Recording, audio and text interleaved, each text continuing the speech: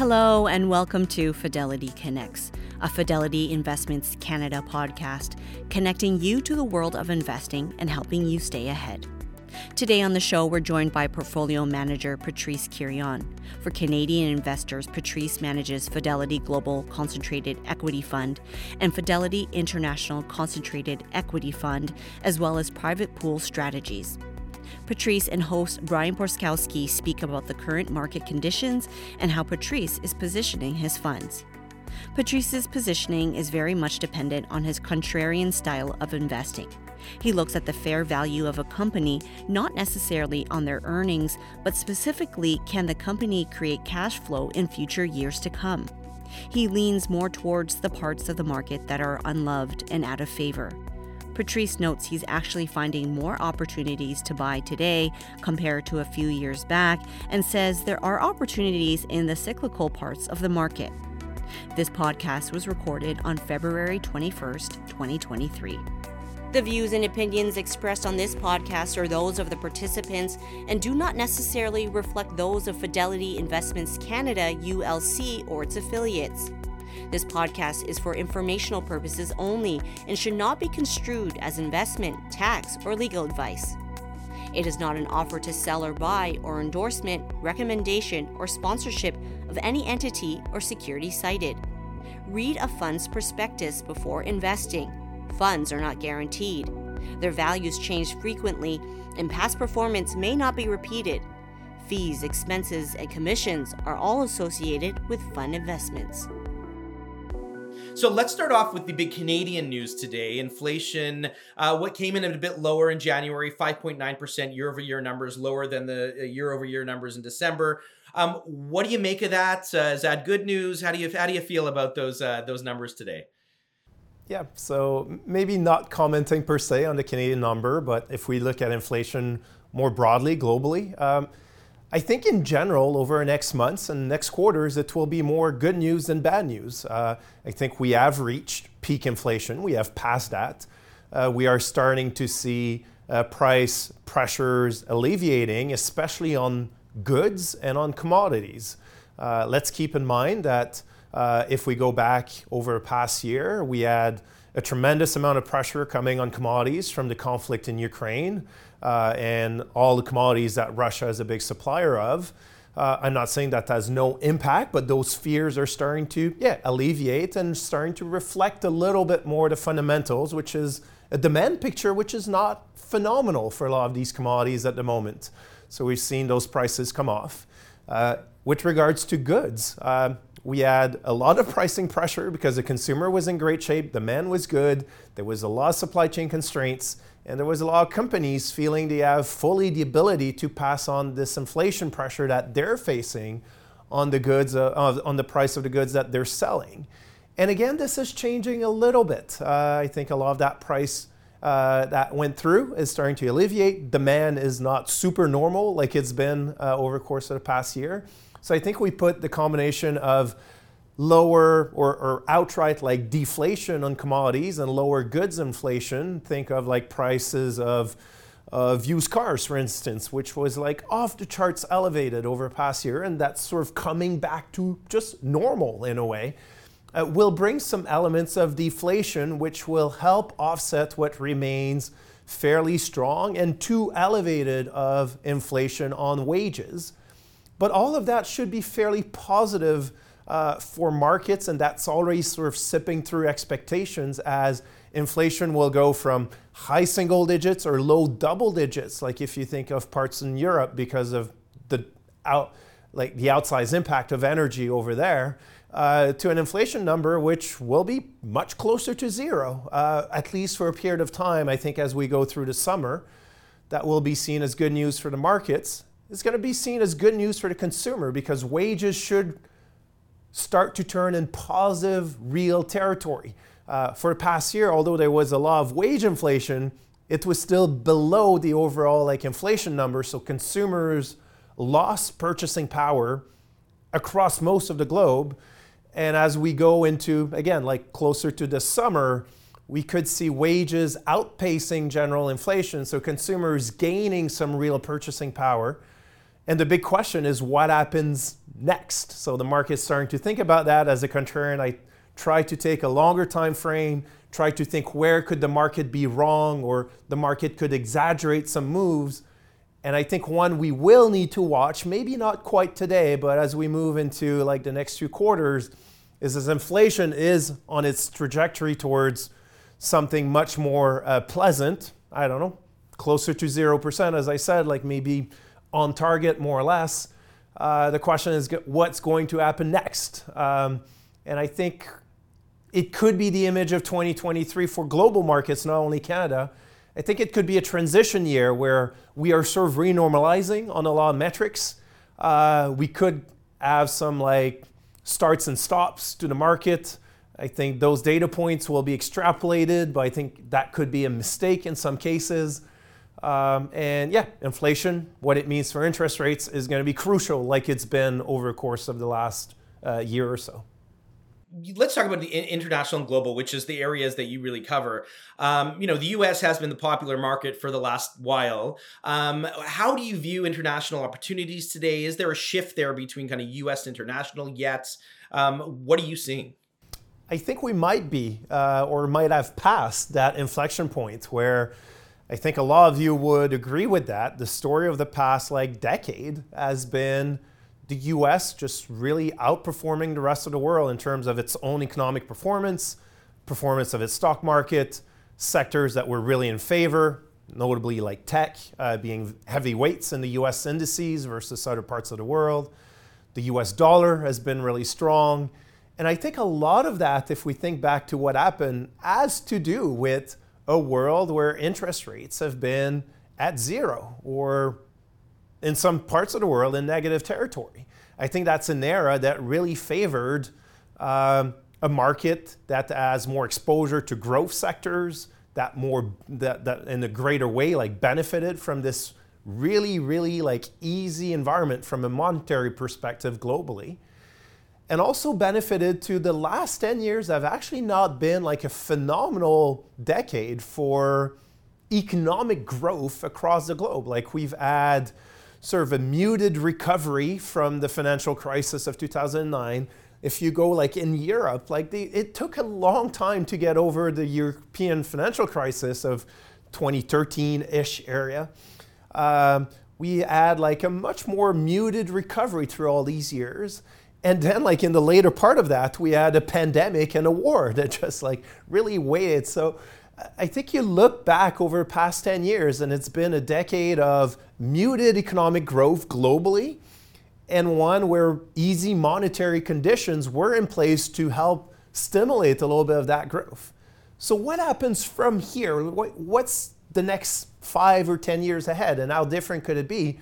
I think one of the biggest difference might be that we no longer likely need this such easy monetary background for global markets. I think after many years of very tepid growth globally, we may have some ingredients to lead to some economic recovery, especially in the rest of the world. Think of in China being probably the biggest epicenter of that, where growth has been really, really muted over past years, especially given their reaction to the pandemic. It seems we're going into a more stimulus-driven recovery phase for that economy. You look at Europe, same thing. The war and the implications of the energy fears in that economy have really dampened economic growth. I think now that most of that negative hopefully is behind us at some point, we could see some greater optimism, and Europe is generally more tied than the US to a recovery in China and Asia in general. So I think that could be a little bit more positive as well. So if we get the background of an economic recovery that necessitates higher interest rates, I think you start to make a case for the more cyclical parts of the world, notably China, some emerging markets, think of Mexico, think of South Korea that benefit from that, and Europe as a whole maybe being better positioned at the same time that we could be in an environment where interest rates stay higher than where they've been or higher for longer type of rhetoric, which could continue to keep valuation under some pressure that may remove some of the speculative behaviors in the market, that might remove the overly easy access to funding from like growth and innovative like young companies that in general we've seen more of in the US versus the rest of the world. And it could lead to a period where the US dollar maybe loses a little bit of its shine versus a very strong performance over the past many years, which led to the competitive positioning of other currencies. Think of a weaker yen, a weaker euro, a weaker sterling pound, sort of allowing some flexibility for these economies and for those currencies to regain a little bit of strength in the years ahead. And I think if you put all of that together, which the market seems to be doing since Q4 of last year, really, I think we can start dressing a much more favorable picture for international markets going forward versus their relative lackluster performance of the past decade. That's great. Well, that's good news for you, looking at those markets. And I mentioned at the top, and you mentioned contrarian investing. Tell us about that style. What is a contrarian investor and how do you approach stock picking?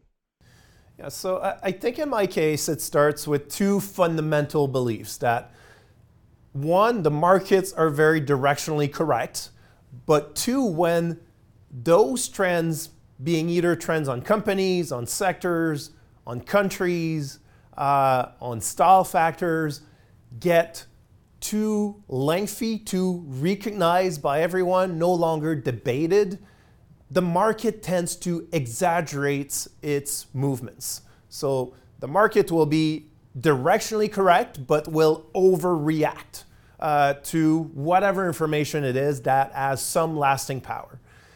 And that creates opportunities to take the counter view and stretch your time horizon a little bit and go look for companies where the sentiment has been negative for very valid reasons, but where the market has overpunished those securities, where the market has basically disconnected the valuation we pay today versus a fair value for that company. And the fair value of a company, in my eyes, and I think in the eyes of all investors, should be not based on the earnings of this year or the earnings of next year, but really on the ability of that company to generate cash flows for its owners for the many decades to come ahead of us. And the reality is, for a lot of companies out there, the change in that fair value, the change in the future value of all cash flows tends to be less volatile than how the market moves the value of its share price around.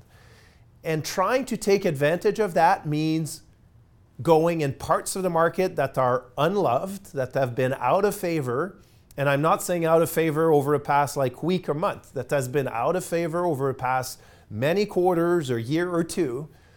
And to spend a lot of time with our fundamental research team across the globe, trying to identify the companies where we have a high level of conviction that then the market has overcorrected the share price versus that long-term view of what's the fair value of the future earnings of that company.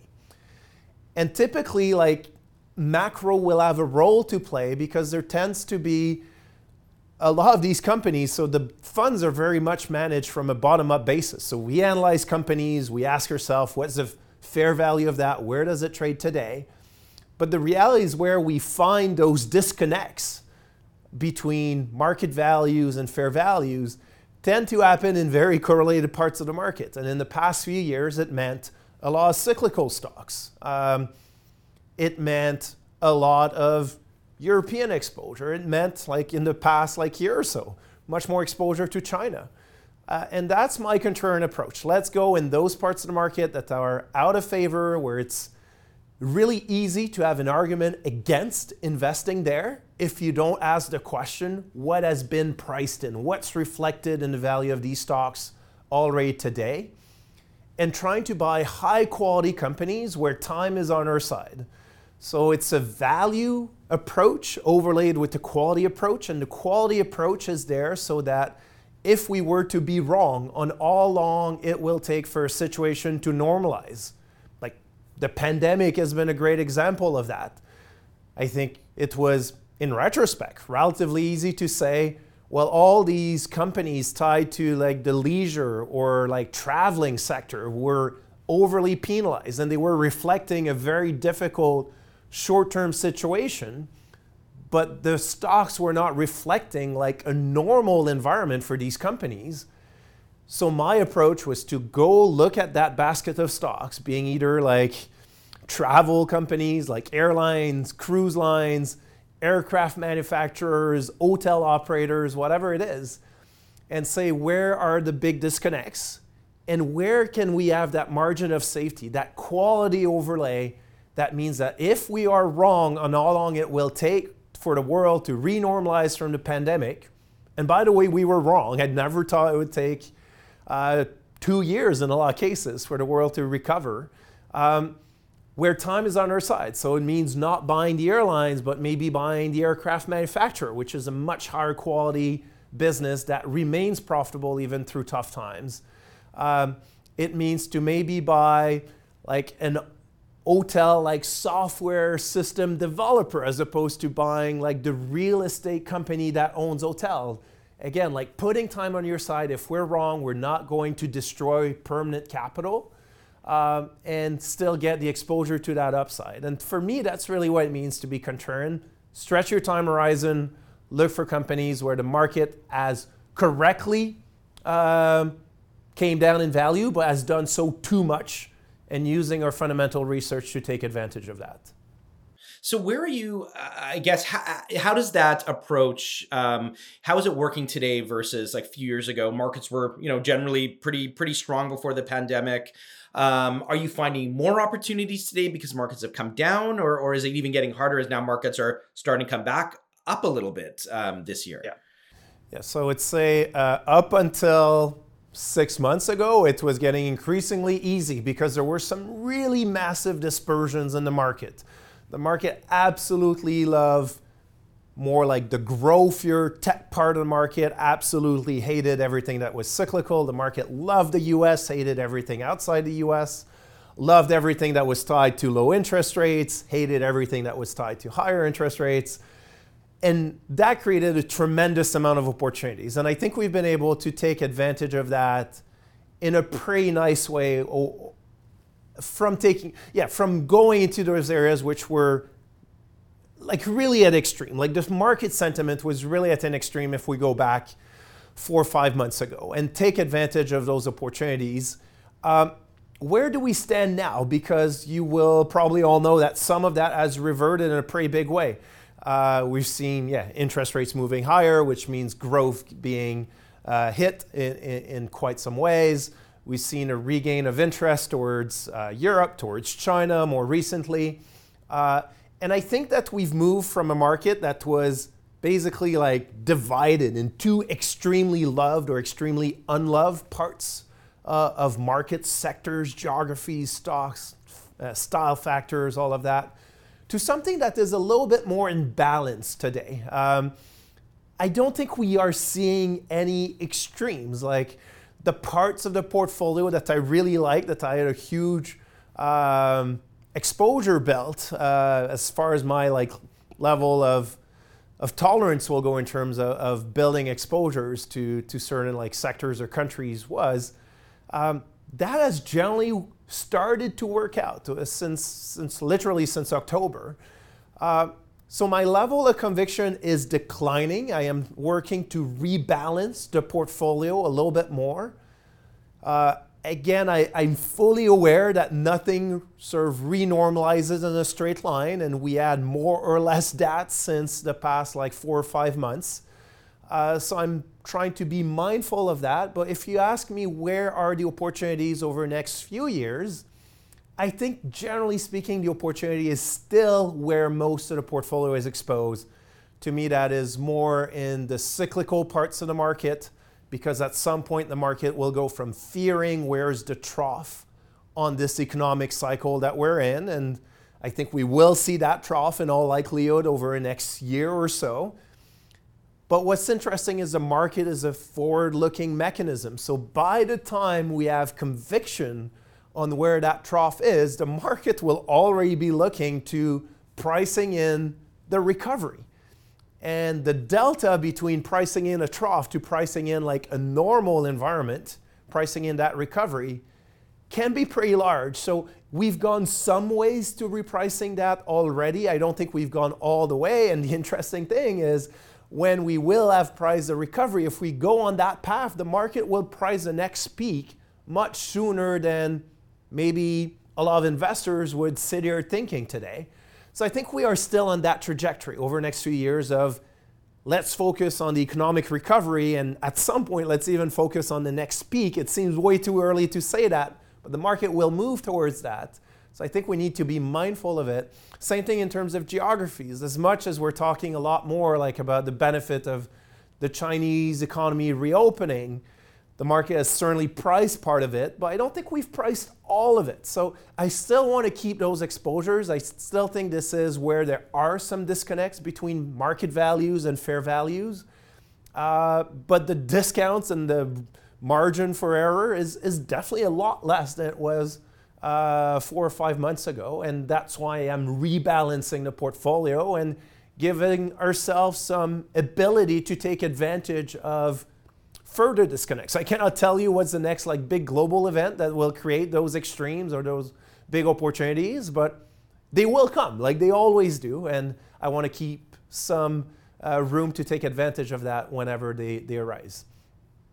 We have a couple questions from advisors, so I want to get to. One is, can you discuss the weak consumer sentiment in Europe? Yeah, so this is maybe one great example where sentiment and sort of the outlook has been much more negative than the actual numbers. Up until now, the consumer generally, like across the globe, and that includes Europe, despite like being a little closer to war than we are here, and where sentiment has been very weak, the consumer kept spending on a pretty good pace. The question is much more so what happens from here, but up until now, it's been very resilient. Surprisingly so, I think, in the eyes of many. So what does it mean from here? I think there is going to be some reality of the consumer's strong balance sheet, the ability to spend that's been sort of eaten into a little bit. So the consumer, being either in the US or in Europe, has sort of utilized a little bit of the excess savings that were generated during the pandemic.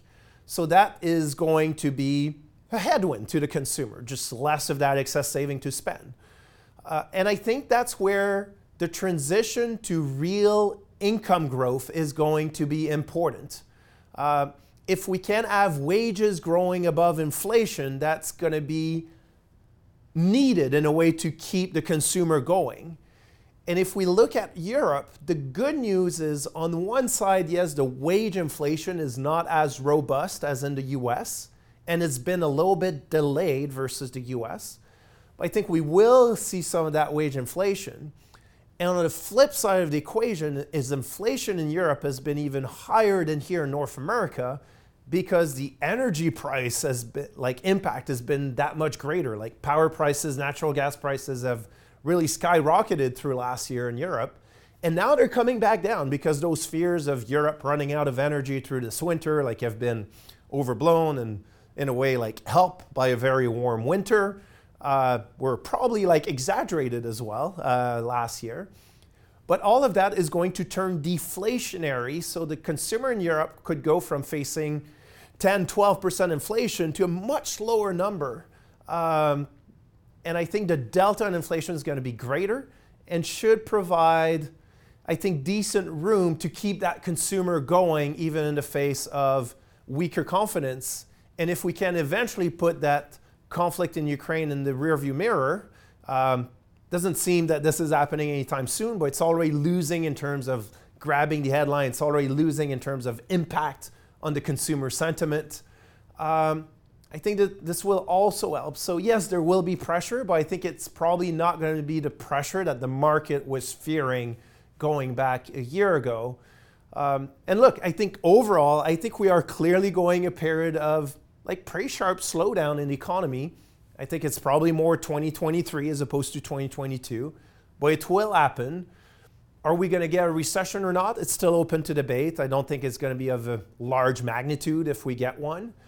But again, the focal point I want to remind people is it's not so much pinpointing where are we going to be 6 months from now, but understanding that the market will gradually shift its perception to focusing on the bad news of the next few months ahead to focusing on an eventual recovery. And at least as a contrarian investor, this is what I want to focus on in my portfolios. So we have about 4 minutes left, but there's one more question. So maybe quickly to get to this one is just emerging market opportunities. Do you have any, are you seeing any, you mentioned China opening up, but are there any sort of more specific opportunities or areas you're looking at emerging markets? Yeah, so the big exposure in portfolio is China, focusing on generally like larger cap companies, maybe some more well-known stocks, like think of some of the large cap tech names over there that were hit like very badly from the pandemic, from a regulatory crackdown that took place, especially on the tech sector, from very negative like consumer investor perception towards investing in China. Heard lines like China is uninvestable going into last year. And to me, that just created a big disconnect between value and fair value. And we've positioned ourselves to take advantage of that. It came back somewhat. And I think to me, that remains probably the bigger opportunity of 2023 in emerging markets. Great. A couple last questions about the fund. I mean, concentrated portfolio, that's right in the name there of those funds, 50 stocks, I think. You have a whole universe of stocks to look at. The global, it's much bigger than, just Canada or North America. Why 50? Why take that concentrated approach? I think there's definitely some merits to being more concentrated. For me, it means the ability as an investor, as a human being, to stay on top of everything that's happening to the 50 companies in the portfolio. There's no stocks in there that's serving like a portfolio construction need. Those stocks are there because we have a differentiated thesis, because we believe they are mispriced. They're not there to control like factors or exposures. The portfolio, more than being concentrated, is extremely flexible. So I think what I can do in that fund, being concentrated and flexible, is to move allocations from one sector to another pretty quickly and in a very meaningful way. It means that from a sector perspective, it means that from a style perspective, it means that from a country perspective. And I think this is maybe where it can serve a need from clients, where going in a part of the market that is out of favor, this is, in my opinion, where opportunities get created. But it also means going in very unloved, unpopular areas that's maybe not easy for an investor to say, well, now is the time to buy Europe, if we go back like 6 months ago when everything sounded bad about the old continent.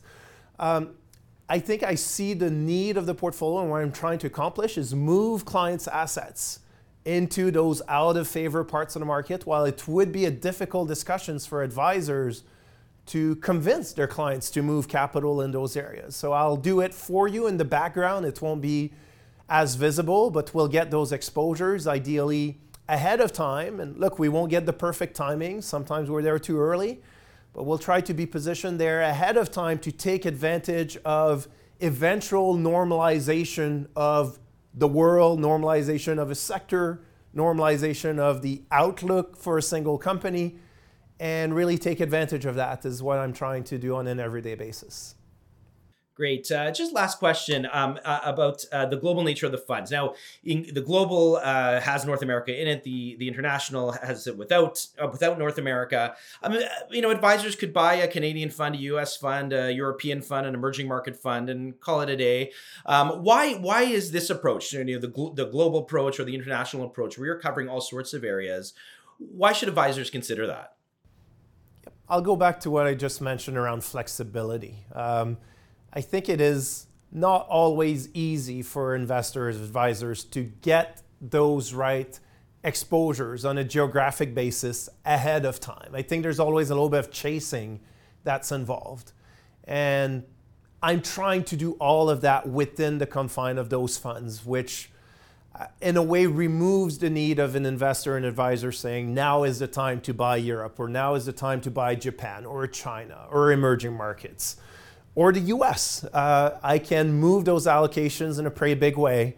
If you look at the portfolios, it is something along the lines of 30% overweight in Europe, 30% underweight in the US. So those are global and international portfolios that are taking meaningful exposures where we have that conviction. Again, trying to do it ahead of time and just show a great amount of flexibility to do that. Those portfolios are very different than indices on these geographies. And if we are, as I suspect, in a year where it might be a transition year, where we might get some periods of optimism followed by disappointment, I don't think it's going to be a straight line market. It gives that flexibility to sort of move in and out of these geographies to some extent on a much more active basis than maybe what you would get from trying to on your own pick an emerging market or European or whatever specific country product to add to your client's portfolio. Patrice, thank you so much for joining us today. Thank you, my pleasure. Thanks for listening to the Fidelity Connects podcast. If you haven't done so already, please subscribe to Fidelity Connects on your podcast platform of choice. And if you like what you're hearing, leave a review or a 5-star rating. Fidelity mutual funds and ETFs are available by working with a financial advisor or through an online brokerage account. Visit fidelity.ca/how-to-buy for more information. While visiting fidelity.ca, you can also find information on future live webcasts. And don't forget to follow Fidelity Canada on Twitter and LinkedIn. Thanks again. See you next time.